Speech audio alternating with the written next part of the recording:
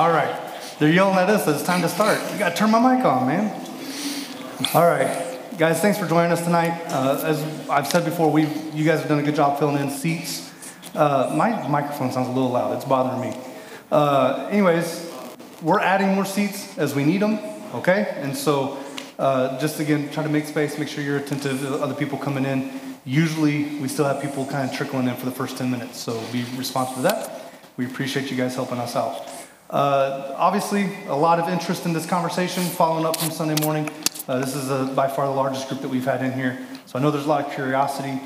Here's just a couple things that we do, okay? Since for some of you this may be new, we do have a sheet that we pass around to track attendance. If your name's not in our list, just write it at the bottom of any of the pages, and then whatever information that matches that's on the list. I think there's an email address and a phone number. Just to help us out. We do that just because we like to see where people are going and what they're doing, all right? And so help us out with that. We'll start that here in probably about 5 minutes. And then if you have a question or if you have a comment, if you want to engage in this at some point, raise a hand. And we have a friend of ours, Ben, is in the back. He's moving around. He's got a microphone, so he's going to bring it to you to ask your question into the microphone, because we're also streaming this online, and the people online don't know what's going on if you're asking a question without a microphone, okay? So just a couple things that we do in here, help you guys out, helps everybody out. And I'm going to pray for us, get us started. After that, we're going to introduce this lady up here who's helping us out today, and we'll go from there, all right? Let's pray. God, we thank you so much for this day. We thank you for the opportunity to study your word, to consider what it is that you have revealed and spoken to us. And God, we ask that you would give us clear words, that we would represent you well, that we would speak from your spirit, not from ourselves, and that in all things we would keep a grace and humility about ourselves. God, we know the tension and the danger of some of these conversations. God, we pray that no matter what it is, we do our best to honor and glorify you, and that through all things you can turn it into some good stuff. And so we lean on you in this, ask you to lead and guide. It's in Jesus' name we pray. Amen. To my left, this is Kari, who's helping us out. And why don't you introduce yourself a little bit, help us understand why you're up here. Yep. So my name is Kari. Doc asked me and Ben asked me to come tonight because I am a mental health professional. I specifically work with adolescents. I've come across a lot of adolescents who have a multitude of disorders, including gender dysphoria, on the gay spectrum, as well with like depression, anxiety, all of those things. So Doc asked me to be a voice for the professional side of things outside of what the Bible teaches us. Cool. Yeah, this is, she pronounces her name wrong. Her name is Kari. She pronounces it Kari, but I have not convinced her that she's pronouncing it wrong yet. Okay? We'll get there. We're getting there. It's based on the Greek word for grace. I just love it. It's the word charis, and she insists on calling it Kari. But in any case, she is a professional in this area. She's been coming to Capital City for some time, and I know that I just thought this evening to have a voice of someone that is not just a Bible student like Ben and I, but someone who actually deals with this on a weekly basis, maybe a daily basis, might be useful. And so I know that she approaches it fundamentally as we do, but I don't know what she's going to say. I didn't feed her anything except my notes. And so if I decide she's hurting things, I'll have Vern mute her mic. Okay? All right. That's humor. Before we get going, because this is a tough area. Now, what we're trying to do is we're dealing with one of the issues that is literally tearing the fabric of our culture apart. There's a shift taking place, and it's tearing people apart, and it's tearing up families, and it's tearing up workplaces. It's very, very difficult. I was trained as a Bible scholar, as a pastor teacher. I was not trained in the sciences per se. I have read, but that's not my profession. And so I try to represent best I can if I think God has revealed his perspective on some of these things. Because as we said Sunday, it doesn't matter what you think. It doesn't matter what I think. If God has revealed what he thinks. Does that make sense? We're Jesus followers. And bottom line, if you want to match your wits with God, go for it. I don't want to. Okay? There's a gnat flying around. Sorry, I'm not just patting at the air. But it's very important to me that we remember we're Jesus followers. And so ultimately, what I prefer doesn't matter. Our job is to present to you, as best we understand it, the perspective of the Word of God. Okay? His opinion trumps all of ours. Now, if you don't start there, then you're going to take issue with a lot of things, right? But that's kind of our starting point. That's our assumption. If we can see that God has revealed himself with respect to these issues. Now, again, this is not an issue that I ever expected to teach on. Not an issue that you probably expected to hear a sermon on. And so because Ben preached the preceding 2 weeks, I did a lot of reading on this stuff because I'm relying not on the biblical perspective, but on all the other perspectives on people who are actually in the business, people like Kari, right? And I wanted to show you a few of the resources that you might, if you want to dig further, that you want to do. These are things that I looked over, accessed. The first one is called Gender Ideology. What do Christians need to know? I really like this book because it's little, okay? No pictures, but it's little. Very plain spoken. It's got a list of tremendous resources at the end. If you want to dig deeper than this tiny little list, she lists all different kinds of places where you can go to dig deeper into these things. Either they're just things that I fiddle with, but she deals with things like gender ideology. What do Christians need to know about this? The global sexual revolution. Believe it or not, we're doing this series in reverse order. I started with the transgender issue because that's the one that's on the table today. Next week, Ben is going to be dealing with the same-sex attraction, which was the issue that preceded this. But all of this, to some degree, is related to the sexual revolution back when I was a youngster, okay, back in the 60s and 70s. And so we are actually taking this in reverse order. But she kind of tracks that. She asks questions like, can you really change sex? What is gender theory? You might hear that phrase. And then she goes to some of the biblical stuff, male and female by design, the transgendering of children. And then again, she gives a lot of resources. The next one is also very small. It's decent. It's okay. Transgender by Vaughn Roberts. And he just deals with basically the biblical perspective more. He talks about the I world. You know, basically, a lot of this is coming out because instead of God being Lord, a lot of us are thinking, I can be the Lord of my own life. And a lot of this is reflective of a rejection of the Lordship of Jesus Christ. Not just here with respect to these sexual issues, but you can see it reflecting itself a lot of different ways culturally. Okay? Then you've got probably, if you really want to dig, this is probably the book I'd start with. It's called Embodied by a guy named Preston Sprinkle. Sprinkle is sharp. Okay, he's evangelical, but he has spent an immense amount of time in research, done a lot of writing on issues of Christian sexuality and transsexuality and homosexuality and these kinds of things. He's really, really quite good. The staff not too long ago watched a series of 10 videos that he put out basically on these issues, on trans issues and gay issues, and then how the church ought to respond to such things. All of our staff went through these things, and really, really a sharp dude. And all of that stuff from him is on Right Now Media. So if at some point you want to see that, if maybe reading isn't your thing, but you'd rather listen to someone tell you about it, his videos, again, are short. They're usually between 6 to 10 minutes each one.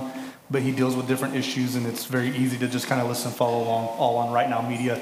If you're not on Right Now Media, email me, bweb@capitalcitychristian.org, and I will get you the stuff for Right Now Media to get you connected in. Go to Right Now Media, search Preston Sprinkle, and you'll find his stuff. The next one here by Mark Yarhouse, Understanding Gender Dysphoria. This is more clinical.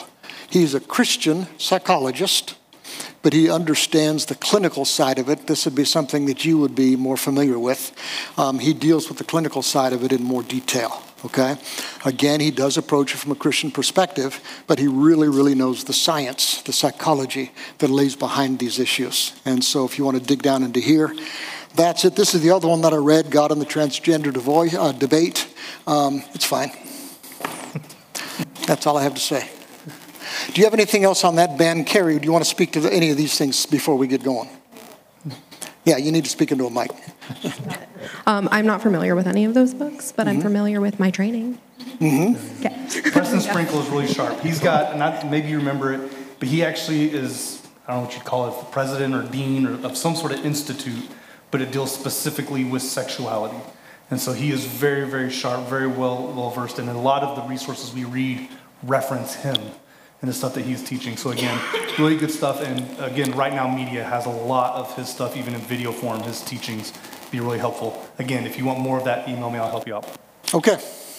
So let's go on. What I determined to do this evening, and please feel free, if you have questions, raise your hand and we'll try to deal with them, okay? But what I intend to do is to kind of walk through a little bit some of the big points that we dealt with on Sunday and then unpack some of them a little bit more. We didn't have time to really unpack the ideas very far. And then we'll talk about a couple of issues that we were not able to get to at all on Sunday morning that relate to Christians and this whole transgender issue, okay? We'll try to do that towards the end. But one of the things that I started with, and this is very important, that's why I wanted to bring it back up again. We started with this 1 Peter text, okay? Peter says, you must worship Christ as Lord. Starts there. I hope you don't have a whole lot of pushback if you're a Jesus follower. That's the definition of a Jesus follower, right?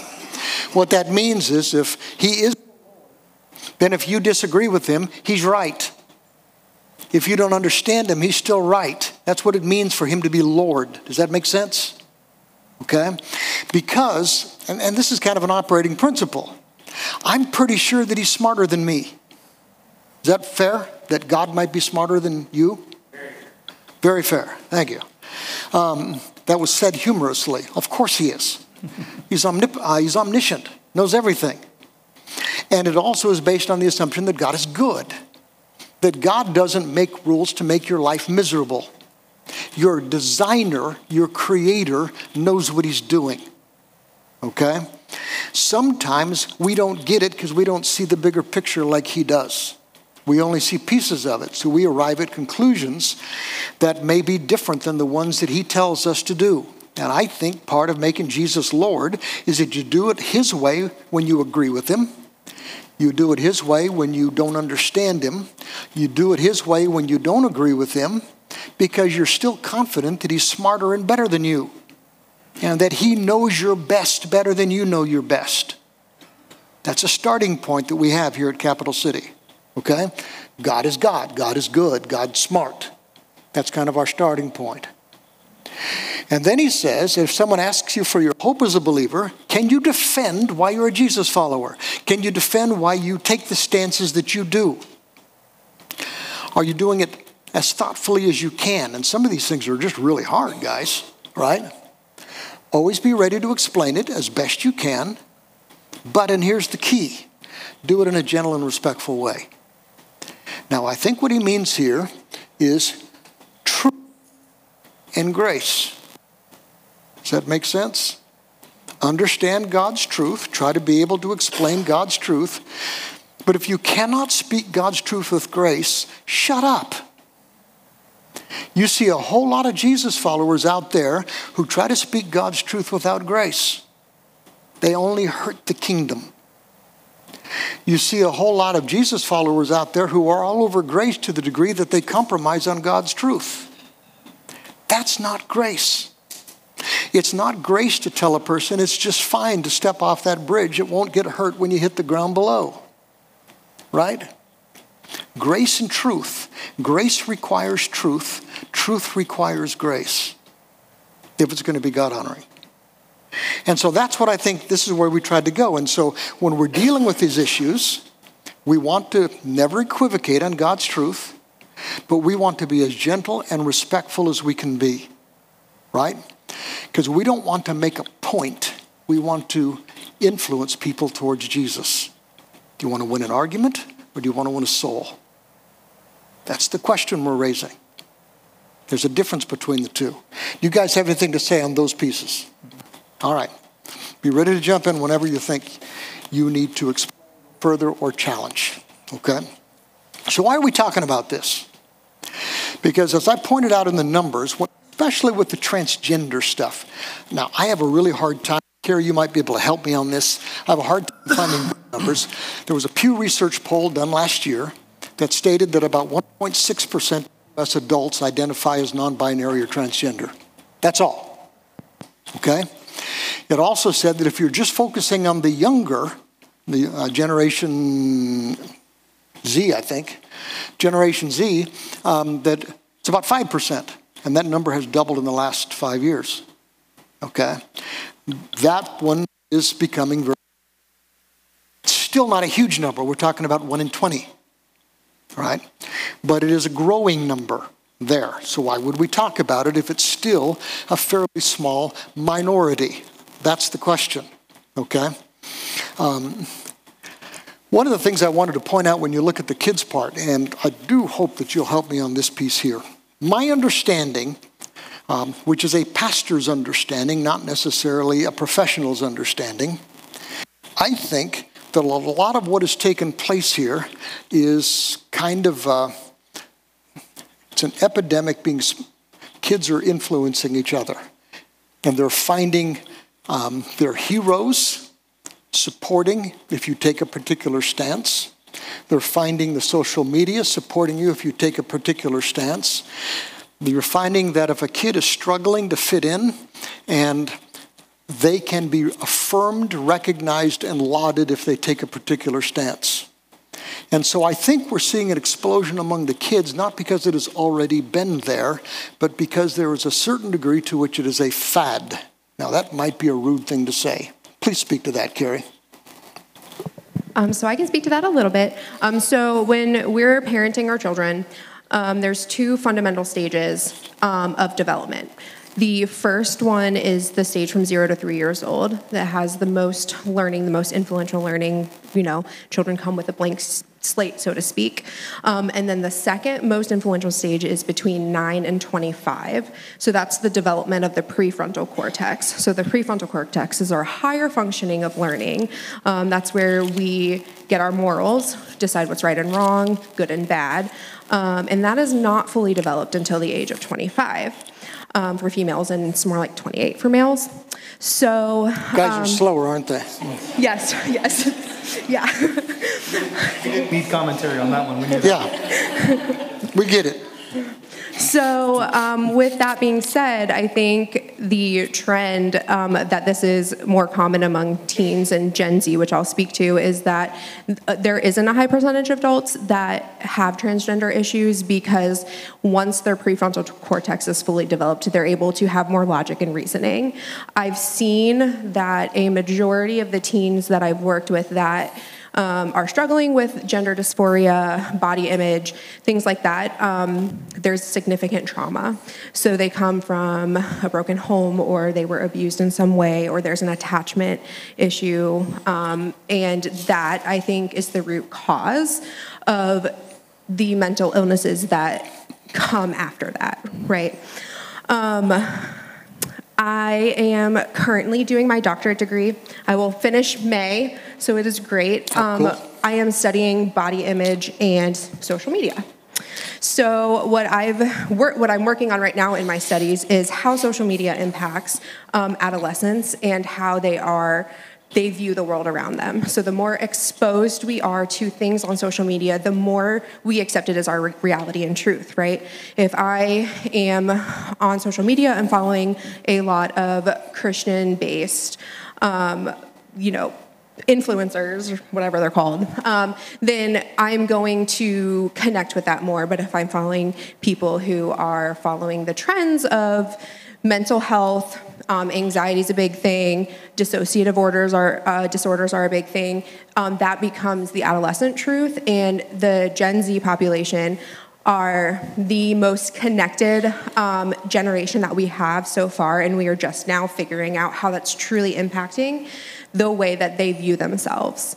So in this phase of the 9 to 25, it's a tricky stage because they're wanting to push away from their parents' beliefs, identify with their own beliefs and kind of explore who they are. And so that's where that pushback comes, and then they do get affirmed and support from their friends, so there's a disconnect in the home. And that's where I think a lot of those issues kind of present themselves in adolescence. Okay. So there's almost like a snowball effect that we're talking about here. You call it a fad, but as more people lean this direction, it encourages even more people to just keep leaning in that direction. Okay. Now, that I think is partially why we're seeing the explosion among younger. You're going to find that it's affecting every single family, every single workplace, and every single church. Okay? Even if we haven't talked about it, it is affecting all of our families. If your kids are going to school, they're going to be immersed in things. If your kids are on the social media, as Kari's referred to, they're going to be exposed to a different perspective on all of these questions, and we might try to present here at church. And even churches, one of the things that makes this very, very difficult is that no matter what you want to believe, you'll find a church that supports you. You understand that? This is really, really tough. But whatever you want to believe, you're going to find some guy on social media who's going to support you biblically. Going to try to. And if you want to find a church, you're going to find a church that'll support whatever position you want to take. And you could say all kinds of things about that. Either the Bible's not clear or not everybody's representing the Bible fairly. It's going to be one of the two, right? And so that makes it really confusing, but it's going to affect everybody. You can see it today where it's kind of raising its head. You can see it in bathroom policies. Have you ever been reading about that, for example, in schools? Who gets to go to which bathroom? Okay. Even here at Capital City, one of the things that we did some time back, just because we want people here who are struggling with different kinds of sin, right? And so one of the things we did is we took the two bathrooms up on the third floor and we made them family restrooms. They both have a single commode and a single sink, so they're a private restroom. And we're going to be putting a sign up down here below that basically says, for family restrooms, go upstairs. We're not going to say for those with gender issues. We're going to say for family restrooms. That's a private place where you can go. But we want to make this place accessible for people who are struggling with different kinds of sins. Right? I know that's kind of strange, but that's one of the reasons that we're doing it here. You can also find it in things like women's sports. I mean, right now, if you've been following Gaines, as she's been going around the country, there are wars going on with respect to women's sports. Do guys get to participate once they have transitioned, right? And we'll talk about that a little bit more, because I don't care what small changes you make to your body. A male body is just different than a female body. And no matter if you remove a few parts, it's still going to be a male body in some ways that you can never get rid of. Our bodies are just different, okay? And that's one of the things that's at stake right now. That's one of the things being debated. And you can see it if you go to the Washington, D.C., you can see it being debated in the Capitol there with some of these guys. The rights of parents versus the rights of kids. Right now, there are wars being fought over whether or not a kid can determine he's going to transition, even if the parent doesn't agree. There are states who are saying if the kid wants to transition, the parents don't agree, come here and we'll help you and not let your parents stop you. There are those kinds of things taking place today, okay? It's creating real issues about parental rights versus children's rights. You're going to see it in workplace rules. Right now, there are workplaces that if you don't basically affirm a position that you might think is contrary to God's position, then you could lose your job, right? There are workplace responsibilities on this thing, and it's affecting things like freedom of speech. Can they force you to use pronouns that you just don't buy? If you follow Jordan Peterson, it's one of the things that he just gets all hopped up about is when the government starts mandating how you have to talk as you weigh that against First Amendment issues. And so there's a whole lot of ways that you're seeing infiltrate all the marketplace, all the different kinds of places where you might find yourself, families, schools, institutions, politics, and so forth. You guys got anything on those that you want to comment on? Okay. Now, I tried to identify some cultural shifts. And these are major shifts. This is where culture is changing. And it's changing at virtual light speed. Okay? For example, we have gone basically from sex as an activity to sex as an identity. When in the past do you think you were identified, if you're old, like me, right? If you're old, were you identified by who you were attracted to? That became the core of your identity. This has become basically fundamental. I am such and such, and here are my pronouns, right? It has gone from an activity, something we do, sometimes badly, but to this is who I am. You can identify me by who I am sexually attracted to. It's a shift that has taken place, partially because there has become the primacy of the feelings. Your feelings are more important to who you are than anything else. Your feelings override your body. I don't care what your body says you are. Does it agree with your mind? Does it agree with your heart? Okay? The primacy of the feelings they have become the arbiter of your identity rather than anything else. That's a cultural shift that is taking place, I think. You guys got anything? Well, I've been at this specific church for just over a year, so I've been in this room with you guys for over a year. So if you've been in this on a regular basis on a Wednesday night, this is an issue that's come up in multiple different times, in multiple different contexts. And I think about last week we used the word worldview, and we talked about the ways in which we perceive the world and what's happening around us. And this is one of the big war points, I think, of our worldviews, is that we tend to be in a perspective right now. Our culture says what you feel trumps what you think, or what has been told to you is right. If I feel differently, that's more important, that's more valuable. And so that's one of those touch points, and it just keeps coming up in all sorts of different contexts. It does. What may be right to you doesn't have to be right to me. That's the way that it kind of reveals itself. Okay, Kari? And I'll speak to that a little bit too. That is something often that comes up in my work is how I'm feeling right now in the moment. And one of the main things that we focus on in treatment is that feelings are like a wave, and they come and go. Our emotions change. 1 minute I'm happy, the next minute I'm frustrated, the next minute I'm anxious, right? So yes, we are living off our feelings. However, our feelings are ever shifting. So it is not good to do that. Yeah, then we teach that. Something more stable. Okay, next cultural shift. I'm going to skip some of those notes, guys. Next cultural shift is we have begun to separate sex and gender. This is odd to anybody who's old. If you're young, that just seems natural. Okay? But right now, there's this idea that your sex is determined by your body parts. Your gender is determined by your heart and your mind. Who do I think I am? Do I think I am a girl, even if he says that I'm a boy? That's the kind of thing we're talking about in this, okay? And that's a major difference.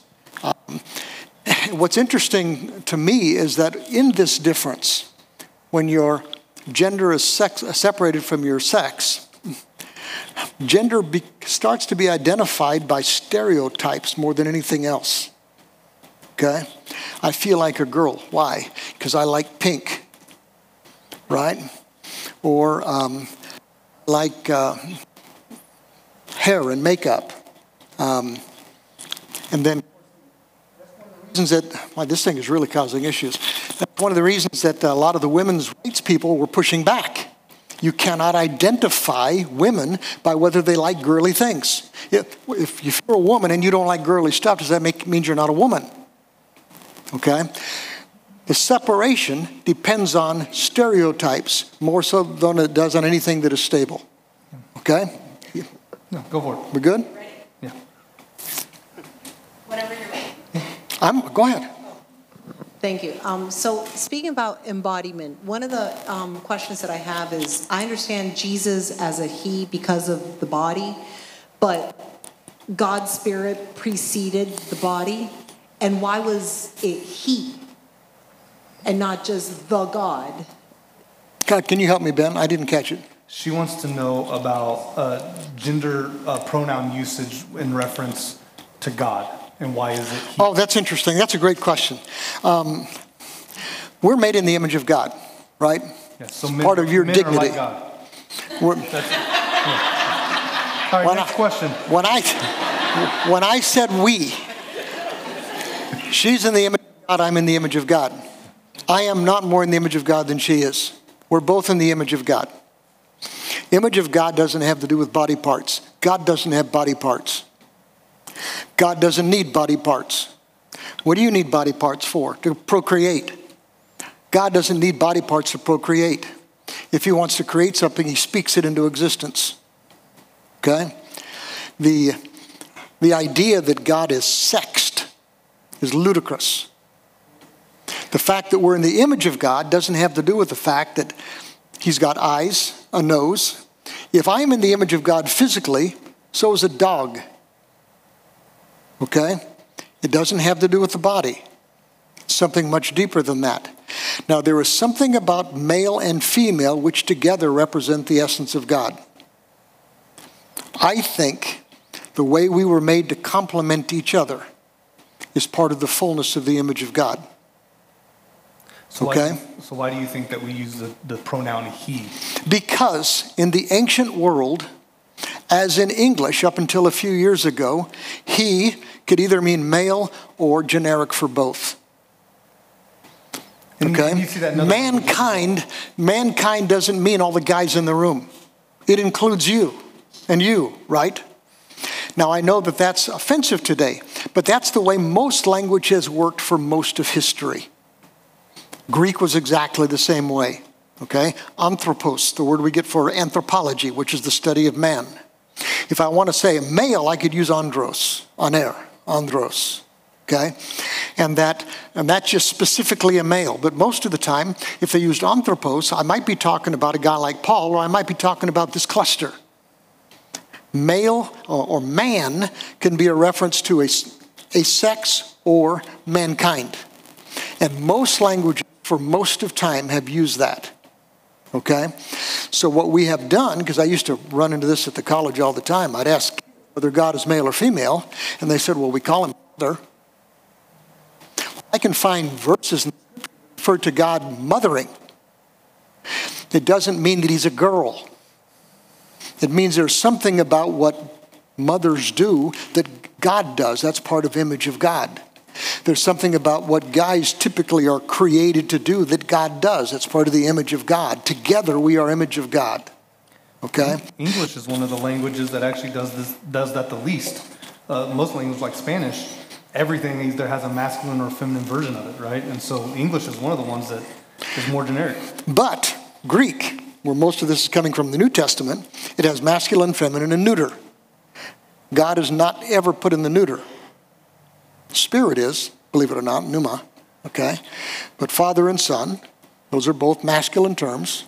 But when you talk about God as Father, it doesn't mean he's more like me than you. It's an absurdity, okay? It's an absurdity because you compared her to you, yes. Okay, so we've got this cultural shift. Another cultural shift, okay, because we're not, you barely get into this. But go to the next cultural shift. There's been a shift from this whole notion that there's a binary to a spectrum. What I mean by the binary, male and female. How many genders are there now? Can you tell me? A lot. Believe it or not, that's a scientific answer. A lot. Because no one knows, okay? It used to be a fairly short list. The list is growing all of the time. And those are just the ones that have been identified. There is an assumption that there really isn't a limit to the number of genders, okay? Nor is there a limit to where you can fit on that spectrum. You might be here one day and here another day. You can move along the spectrum. You're no longer just male, just female. There's a spectrum and you can move. That's a shift that has taken place. You have anything on that you want? I was just going to say, a lot of times the patients that I see often have to teach me the spectrum because it is always changing. And as much as I am working actively in the field, I can't even keep up with it. So, yes, it's ever changing. One of the reasons that is being given for this change, which is being argued now as more scientific, which I think personally is absurdity, okay? There is the existence of what you call intersex. There are individuals who are born with both male and female body parts. Are you aware of that? It's called intersex. My understanding is, one of the ways that it's explained is the hermaphrodite. My understanding is that it is 0.018%. Very small. But that opens the door to the fact that it's not just simply male and female. There are things in between. Now, there are a lot of other places that you can go and find. Again, this is a very small number. I think we're talking still within 1 or 2%, okay? There are other conditions where someone might have XXY, XXXY, okay? I think XXXXY. There's different kind of conditions that you can find where there is, it's not a simple binary of male and female. The problem is that except for the hermaphrodite, my understanding is, and again, I'm a pastor, I'm not a doctor. I am a doctor, but I'm not the right kind of doctor. I'm not a real doctor, okay? My understanding is that in most all of the cases except for the hermaphrodite, there is still clarity between male and female, okay? Rather than being a spectrum of in between and finding all the missing link parts. That's my understanding. Do you guys have anything to say on that? Well, and I would say even still, one of the things that we discussed in different conversations outside of all this as well is that exceptions don't make rules. That's a huge point. Exceptions are exceptions. And so just because we can find examples doesn't mean that it opens the door to all sorts of new things we can create. One person put it like this. He said, you might find a child who's born without an arm. That doesn't mean that people are creatures with either one or two arms. You would consider the aberration an aberration rather than making it part of the model going forward. Does that make sense? Okay. Now, one of the things that I wanted to throw up for just a second, I'm not going to spend any time here. I think it's the next slide. These are the things that are being used to explain the differences now. One of them is called the gender unicorn. That's primarily for the younger folks. The other one is called the genderbread person. They both have basically the same ideas. Now, this one basically has 4, that has 5, but it's just minor differences between the two. But it has to do with your sex, which is body parts, which is why they put the circle where they put it, right? Then you've got your identity, which is something that is your mind and your heart. This is where your gender comes from. And then your expression is how do you choose. Do I choose to present myself as a stereotypical girl or as a stereotypical boy or something entirely different? And then the attraction is, am I a guy here? Am I attracted to guys or am I attracted to girls? It can be anything. Am I a girl? Who am I attracted to? Other girls, other guys, or something entirely different? All of these are spectrums, but this is how it's being taught right now. My understanding, okay, and again, I'm trying to, especially Sunday morning when I'm talking in that kind of a setting, I'm trying to be as gentle and respectful as I can. I don't like this, okay? I don't think this reflects God's design, my understanding. And I'm going to get there why, but this is how it's being taught. Ben? Larry, you got a question? How did they explain away the change of mind in a 9 to a, say, 18-year-old individual? We're going to get there. You're ahead of me. I apologize. Okay. You should have known that, Larry. Yes. It's right here in my notes. Follow the notes. Here we go. Okay. And one of the other things that I wanted to get to is one of the difficulties for us, because I haven't even got to the big stuff yet. Christians respond to this stuff in so many different ways. You can find churches that believe that the stuff that I'm going to teach to you tonight is wrong.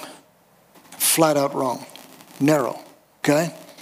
And they're going to try to affirm scripturally things that we're going to identify as a violation of God's design. And that makes it difficult. Because as I said before, whatever you want to think, you're going to find people who agree with you. And that's just the way it is. Okay? Our job is to try to present the Word best we understand. That's all we can do, is present it the best that we understand it. Because again, it doesn't matter what they think. It doesn't matter what I think. If God has revealed himself clearly, that trumps everything else to a Jesus follower. Right? In fact, one of our ladies here, a couple of weeks ago, I was standing, we were talking about this, the series that was coming up, and she said, isn't this whole thing a question of lordship? Who are you going to determine as your God? Who gets to set the rules? And it was dead on in our conversation. This thing is driving me crazy. And you can't see it, but you can see it? Yeah. So you guys know that I'm not just being spastic up here. I'm here to talk, Doc, if you need. You could. Holy cow. All right. So I'm about to turn the corner here. Do you guys have anything before I go? I was going to say, this was the date that Doc started losing his mind. Mark it down. We identified several at odds. These are places where we do think that the cultural winds are at odds with what God reveals. And that's the main issue, isn't it? It's not what I prefer. Is it at odds with what God reveals? Now, the first one is there really a spectrum, or did God design a binary? And all I can tell you is that there is a boatload of evidence in the Scripture for a binary and zero evidence that I'm aware of in the Scripture for a spectrum. Now, I know they weren't having these debates back then, okay? But the fact is, every place where you can see in Scripture points to a binary that I'm aware of, and sometimes very, very clearly. For example, Genesis chapter 1:1, when it explains God's creation, what his design was, what his purposes were. When he says God created human beings in his image, we've already talked about that. In the image of God, he created us. He just didn't want us to miss that. Male and female. He created us. And you can see that binary through all of creation when it comes to living creatures, right? You can find exceptions, but exceptions are exceptions. When you keep saying almost, what is the exception that you're aware of? There are some animals that can change sexes, and there are some animals that can spontaneously reproduce without partners. That's weird. Didn't you watch Jurassic Park? I hate the movie Jurassic Park. It scarred me as a young child, and I've hated every single one of them ever since. Jurassic Park is based on the premise that they mixed frog DNA into the dinosaur DNA, and some frogs have that capacity. Am I saying that right? Did you guys? Yes. As I remember from Jurassic Park, because I'm also a Jurassic Park expert. But I think their science on that was legit. Okay, you can find illustration. Say that's a proof that there's not a binary. Good luck with that. Okay? Kind of like how male seahorses. Yes, you can find exceptions. I still think that science is messed up. I don't know anything about it, but I think that they just misdiagnosed the seahorse as a male instead of a female. We got a question.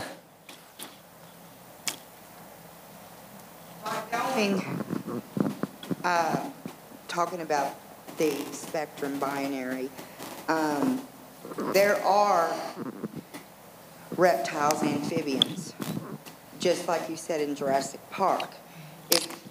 In order to recreate, they have to change sex.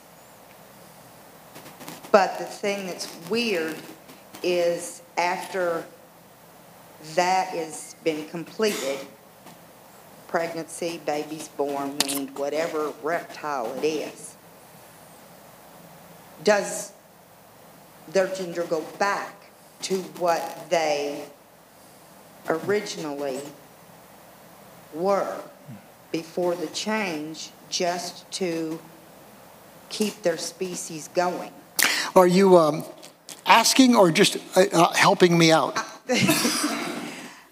I'm asking, and I guess I'm helping you out. I don't know. I can't answer that. I'm not aware. We'll have to go back and reference Jurassic Park and see what we can find out on that one. Does anyone know the answer to that? Do they go back to the original, or do they just do it? Yes. Jurassic Park is based on cloning. Yes. When you clone something, that offspring cannot reproduce. There's a cloning. It's not supposed to, but Cloning, they messed up and put their own DNA in there, right? Yeah, like in Jurassic Park, they say that they can, but really, in with the technology that we have today, we do clone a lot of animals. However, it still doesn't change the fact that there are some animals that can change sex. They do change sex. Right. A lot of fish do it. The largest male becomes the female. Yeah. But that's still going from A to B. There's no rainbow in the middle. They're still going from a binary 1 to a binary 2. That's a good point. That's really Very good point. And I'm now very disappointed in the documentary Jurassic Park because I thought it was about real science. It sounds like it's just a movie. I'm gonna skip forward, Ben. Okay. I'm gonna go skip forward. One of the things I was going to talk about is because I said I'm not aware of any place in the Scripture that supports a spectrum. I know that there are lots of places that don't. You know, I pointed out. I think Genesis. How far ahead are you wanting to go? We'll go to the next slide. Never mind. Go back. And there's an Old Testament text, and I referred to it Sunday, and it's a hard text. You know, I didn't like reading it, but it says if a guy dresses like a girl, it's an abomination to God. A girl dresses like a guy, it's an abomination to God. Now, I also said that we are not under the Old Testament. Fact is, any of the guys who like bacon are against the Old Testament, right? And you can prove that.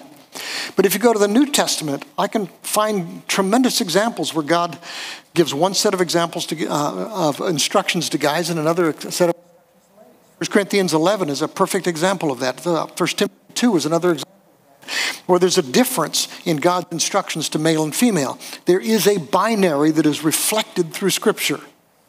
I'm not aware of anywhere that a binary is rejected in Scripture or that it opens a door to a spectrum. I'm just not aware of it as a Bible scholar.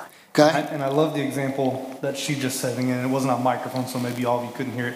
But even in these examples in science where you see a fluctuation of sex between an animal, it's still a binary fluctuation. Yes, absolutely. It's not a switch into some other third category. They're still just going A to B. I think that's a really valid point. Still takes sperm and an egg. Okay? Yep. Takes that, right? And unless it's God, I don't know of any other ways to go about it. God can create reality with his mind. The rest of us cannot. Okay? Now you look at the next at odds. This is important. This is a big one. What happens when your mind and your body disagree? Now, she deals with dysphoria. Dysphoria is a place when there is tension. Okay? There's tension to some degree between who you think you are and what your body says you are. Does that make sense? And that is a real tension. One of the things that I tried to mention is that every single Jesus follower understands some form of dysphoria. We all fight it. All of us feel one way, and we know that God wants us to go a different way. That's the power of sin, right? I mean, how many things can you think of? You know, there are some people who just feel God made me strong and God made me violent. I have a bent for violence. There are people who they have a bent for addictions. That's a predisposition. It's easier for them to get addicted to some things than others. You've got, I remember some time back we had a president who was excused for his sexual dalliances because he had extra testosterone, right? And the fact is, there are some people who say, well, they just have more testosterone, and so you can excuse them when they have more adulteries. Well, poppycock. We all have propensities, all of us have propensities that are a violation of the design of God. Does that make sense? You'll hear people say, but God made me this way. No. All of us have desires that are contrary to the way God designed us. All of us. I mean, when you understand that there are kids who struggle with this, they struggle with it. It's a real struggle. Honor the struggle. Okay? They're being given answers that I think are not honoring. But you have to understand the struggle. There's now multiples of them flying around my face. But in any case, it's there. And the world is going to tell them, follow your heart. We're going to tell them your heart's dysfunctional. That's a huge difference. We're going to tell you, don't follow your heart. It'll mess you up. Tell that to a kid. A kid's going to hear all over the place, follow your heart, right? We're going to tell them, don't. The heart is deceitful and desperately wicked. It's going to take you to dark places. Don't follow your heart. Follow your design by God. And it's going to be a war. It really is going to be a war. This is a tough one. Guys, either one of you want to talk about this at all?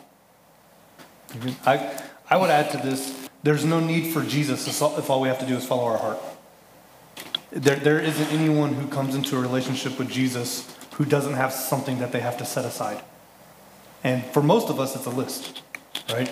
And so I think that, I feel like I've puzzled Doc by saying this. I don't know if he agrees with me or not. No, I agree with you wholeheartedly. Jesus said at one time, if you're going to be my follower, you have to deny yourself. Now, sometimes we don't read that slowly and carefully. Deny yourself. If there's no denying of self, then do you really need Jesus? Like he's, if we're going to call him Savior, he has to save us from something. And every single time he saves us from something, he's saving us from ourselves. There's something that we have. There's something wrong with us. We need him to step in and save us from something. Here's the next at odds, because I'm going to have to keep flying. Who owns you? Okay? This is a huge one. And this is something that is extraordinarily countercultural. Okay? Because you're going to hear all the time, it's my body. Right? My body, my choice. It's my body. I've even seen signs, get your God out of my body. Okay? And I'm going to tell you, it's not what the Bible says. According to the scripture, you don't own you. Okay? And I know that's hard for us. It's really difficult. But according to the scripture, you're God's. He's given you a whole lot of freedom to make choices within his limits. But you still belong to God. Here's what the scripture says, okay? Run from sexual sin. No other sin so clearly affects the body. That matters. A lot of people say it's your mind that matters, your body doesn't matter, right? The scripture never says that. That's actually something that is an ancient heresy called Gnosticism. That the body doesn't matter, okay? So it doesn't matter what you do with it, because that's not the real you. That's Gnosticism. That is not Christianity. Body matters, okay? No other sin clearly affects the body. That matters. Don't you realize your body is a temple of the Holy Spirit who lives in you and is given to you by God? He's dwelling in you if you're a Jesus follower. Even if you're not a Jesus follower, God still owns you. You just don't know it yet, right? You do not belong to yourself. God bought you with a price, so honor God with your body, which means do things his way, not yours. Does that make sense? This is a huge clash, a huge at odds between Christianity and culture. Who owns you? Okay? It's that issue of lordship again, like you mentioned before. If I have a lord, I don't have,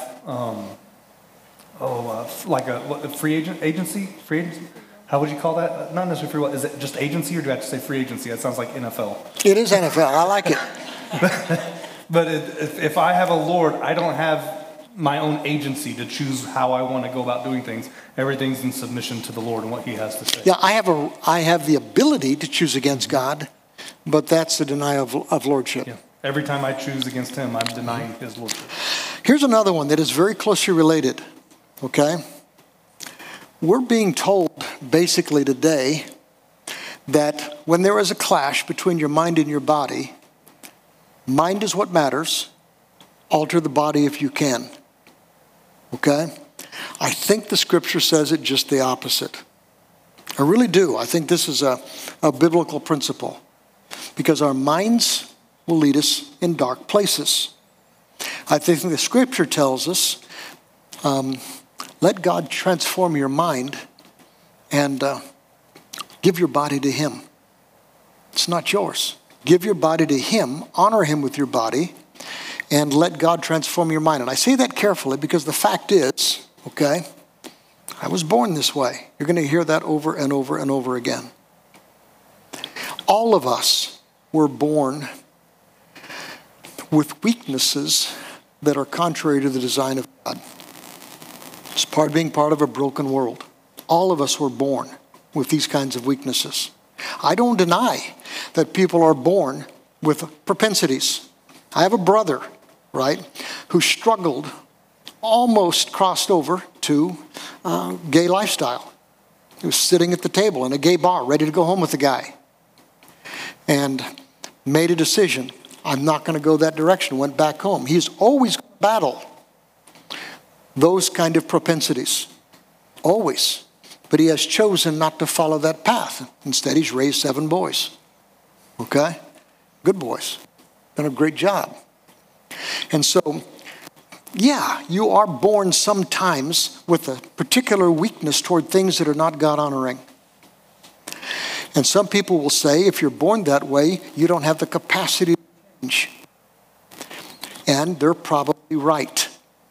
You don't have the capacity to change. I think God does. Okay? And isn't that the difference? Look at this next verse. Look at what it says. I urge you, brothers and sisters, and offer your bodies as a sacrifice. This thing off again? Holy cow. Offer your bodies as a sacrifice, holy and pleasing to God. Give that to him. That's your true and proper worship. And then it says this. This is huge. Don't conform to the pattern of the world.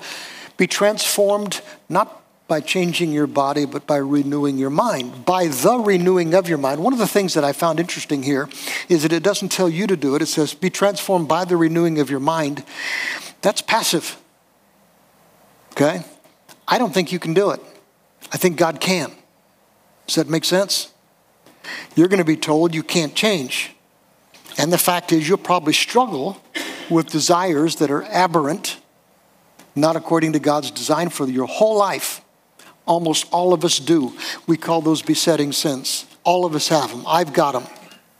I have particular sins that I'm going to struggle with for the rest of my life. I don't think sometimes God can free you from those things. Frequently he doesn't. He just allows you to stay in the struggle. So be it. Okay? He'll give you the strength to win the battles. Sometimes he can take the battles away. But the fact is, to say that you change the body instead of the mind, it seems to me to be contrary to the Word of God. Does that make sense? You guys have anything here? A couple of others, very, very quickly. I'm almost out of time, but I want to get to 3 more things very quickly. You're going to be told that children know who they are. Kari has already told you, okay? 9 to 25, they don't have a full brain yet. Now, that's my translation of what you said, okay? And guys, not until 28.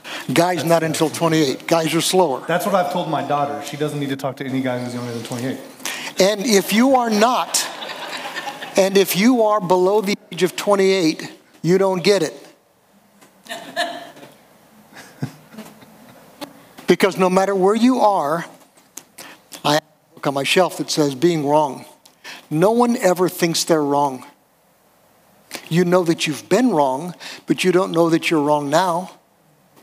If you knew that you were wrong now, you'd believe something different. Everyone thinks they're right. Your 9-year-old thinks he's right. You know that to be the case. Your 4-year-old thinks he's right. And they're very confident about it. I'm very confident. Okay? One of the reasons that God designed families the way they did it is so that parents protect their children from confusing reality with their fantasy and from making life-altering choices before they should be making those choices. It's one of the reasons that God designed parents. If parents abdicate that role, they are fulfilling their design given to them by God. Is that too harsh? Harshly put? And I know that's being fought right now because some people in our culture are warring against the parents' right to alter their children. That makes it very difficult to be a Christian parent. Hugely difficult. We live in such a broken world. What happens is we use the argument of all the parents out there who are hurting kids. I'm going to go by the question. I got too much to do. Sorry, because I want to just get to 2 more things before we finish. All right? And the other thing that I wanted to relate to this is the studies. And the studies are big now. I think you referenced it too, Kari. Most of the studies are telling you that dysphoria will pass for most children. Sexual dysphoria will pass. If you look at the numbers, I've seen 60 to 80%. I've seen as high as 90%, where as long as you don't do anything life-altering, surgical, the dysphoria will pass as time goes on. We take kids, when they can't make a full decision, let them make a life-altering decision, and then when they get to the point that sometimes the dysphoria passes, they are horrified at what they have done. You ever embarrassed about anything you did as a kid? How many of you guys ever did something stupid as a kid? I'm so glad social media didn't exist when I was a kid. You guys wouldn't have hired me. He didn't reveal it to us either. It's not on social media, so it didn't happen. One more at odds, okay? You're going to be told that if you don't affirm your kid, you're going to put them at risk of self-harm. And you probably will. Okay? If you don't affirm your child with the affirmations you're getting elsewhere, you might give them a risk of self-harm. I don't want to downplay that. The truth is, if you go ahead and affirm them, you're also putting them at the risk of harm. The fact is, the kind of gender transitions that people are going through do not reduce the rate of suicide. They're finding that people who have gone through gender transitions have a hugely higher rate of suicide than the general population. I saw a number as high as 20 times as much as the general population. Either way you go, it's a bad decision. There's one other factor in it. If your decision to protect them physically puts them at odds with God, you're making a very bad choice. I'm a pastor, okay? I fought this battle when we were talking about COVID. There were people who wanted to protect the body more than they wanted to protect the soul. When it comes to the soul or body, I'll take the soul every time, okay? If your decision to affirm a child is going to harden their stance against God, it's a bad parenting decision in my mind. Now, I know that's overly simplistic, and you have every right to criticize that, okay? So go ahead very quickly. I mean, how deep do you want to go? We don't have a lot of time. We're over time now, so you have 1 minute. Okay. So I will say that you do increase the risk of suicide if you don't affirm your child. That has been proven in studies. But I think that there is a right way and a wrong way to approach it. And acceptance doesn't mean that you agree with it in the moment. So you can accept your child for how they are right now as a parent. That doesn't mean that you agree with the decisions. And all you can do is guide them and show them the way and hope that they grow out of it, that it's a phase and they will come back around. See, that's gentleness and respect as opposed to my way. 1 Peter 3:15, not. The stuff we didn't get to, we're not going to be able to get to it tonight. I wanted to talk about pronouns. Okay? One of the things about pronouns is that Christians disagree vehemently on this. God-honoring Christians. Some people say use it because we try to be as respectful and we don't want to just create fights where we don't have to. Others say it's, I approach it differently. I'm going to offend you or I'm going to offend God. I'd rather offend you than God. And so that's not listen respect, but Christians disagree on this one. Okay? And they do. And if you disagree with my approach, I understand completely. You're probably right and I'm probably wrong. Okay? I'm serious about that. I also know that one of the things that we've got to talk about is if you say the kind of things that we have said here this evening, you will be called hateful. You will be called transphobic. Okay? I learned a long time ago that some people think that just because of who I am, that I'm racist. Okay? I don't care if people think me racist. I care if God does. If God thinks I'm racist, I'm in a world of hurt because he hates racism. Okay? But he gets to define it. They don't. Let God define it. Do not stand against God. The fact is you're going to be called transphobic. If you're trying to be God-honoring and you're trying to be gentle and respectful, okay. All right? They're going to come after us. Okay. We're going to smile. We're going to love them anyway. Okay? We're not going to try to win an argument. We're going to try to influence souls towards Jesus. And I just wanted to show you one last list. I know we're over time, but I'm going to show you one last list. This is from Sharon James, this one here. It's a nice little list. What do? We respect God's design. We're Jesus followers. We respect the vulnerability of our children. We know that they're in a very tenuous place and they're facing pressures you never faced as an adult, as a child. Your kids are going to fight battles you don't understand. You were never there. Does that make sense? This is huge. Respect the rights of parents. I think that's why God created the family. Respect the rights and the privacy of ladies. One of the things that I'm real concerned about is that, I don't want open restrooms in schools. I don't want open locker rooms in the schools. I think that's a violation of the rights of the ladies. Okay? I think that's a Christian response. You may disagree, but I think that's a Christian response. I think you ought to respect free speech, let people disagree with you. You can't control what people say right now. There is a segment of our society that says if you disagree with me, you should not be allowed to speak. That is neither American nor is it Christian. Does that make sense? We don't force people. Respect truth. Right now, I think a lot of what is being said is in pursuit of an agenda rather than a pursuit of truth. I think this is a real problem right now because we have a lot of people are telling you to abandon common sense and truth in pursuit of an agenda. We can never do that as Jesus followers. And respect God. And the main thing is this. One of the reasons that we don't spend a whole lot of time dealing with this, it's the first time we've ever preached on it, is because even though there are God-honoring principles that we need to deal with, we should not be known by what we are against. We should be known by what we are for, and we are for Jesus and his lordship. After Christmas, we're going to, after January actually, we're going to spend 10 weeks just talking about Jesus, the primacy of Jesus. That's what the church needs to focus on. Our focus should not be the cultural wars. We're in them. We need to understand them. We need to take Christian stances. But our focus ought to be pointing people towards him. Don't expect people who do not have Jesus as their Lord to live out his lordship.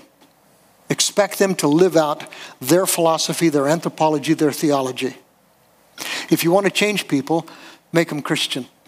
Don't try to win an argument. Does that make sense? What we try to do is, once they bend their knees to the lordship of Jesus, now let's talk about where that clashes with our understandings of the whole world. Last words. You want me to close this out real quick? If she doesn't have anything to say, I'll off. And by the way, if you have any questions, talk to Kari first, talk to Ben, and then I'm going to hide. Yep. There's a lot to cover. I mean, we're already 8 minutes over here, okay? And there's people in the preschool who wish you'd come get your kids. But just a couple things. The next 2 weeks we're still going to be doing within this series. If you've got questions, if there's something that you want us to specifically address, feel free to write that down and give that to us. Email me. I already gave you out my email address, but again, it's bweb@capitalcitychristian.org. For the Right Now media stuff, for more information, if there's anything in that you need, shoot us an email. And then next week I'll be following up what we preach on this Sunday. And we'll see if we can't work in some of those kinds of things, okay? Because I know that there's a lot of discussion. There's a ton of stuff that we covered, and we've just hit the tip of the iceberg. There's so much more to discuss and say. And that would even be for you. If there's something that you think we should have covered, let us know so we can make sure we hit it. I'm grateful that Kari was here, was able to contribute. Yeah, thanks, Kari. Thank you, guys. And I am happy to stay after, answer questions. Feel free to come to me. It doesn't have to be about transgender issues, but any mental health concerns you're having within your family or your kids, I'm happy to just be a support for you. Yep. All right, I'm going to pray real quick and then send you out. God, we thank you so much for how good you are to us. Thank you for how much you love us. God, we thank you that for each of us and the ways in which we are each uniquely messed up, you have so much grace for us, and your love can't be overwhelmed. And God, we're grateful for that. God, give us clear eyes, clear ears to see what you're doing in this world, and help us to be all about you and your work. It's in Jesus' name we pray. Amen.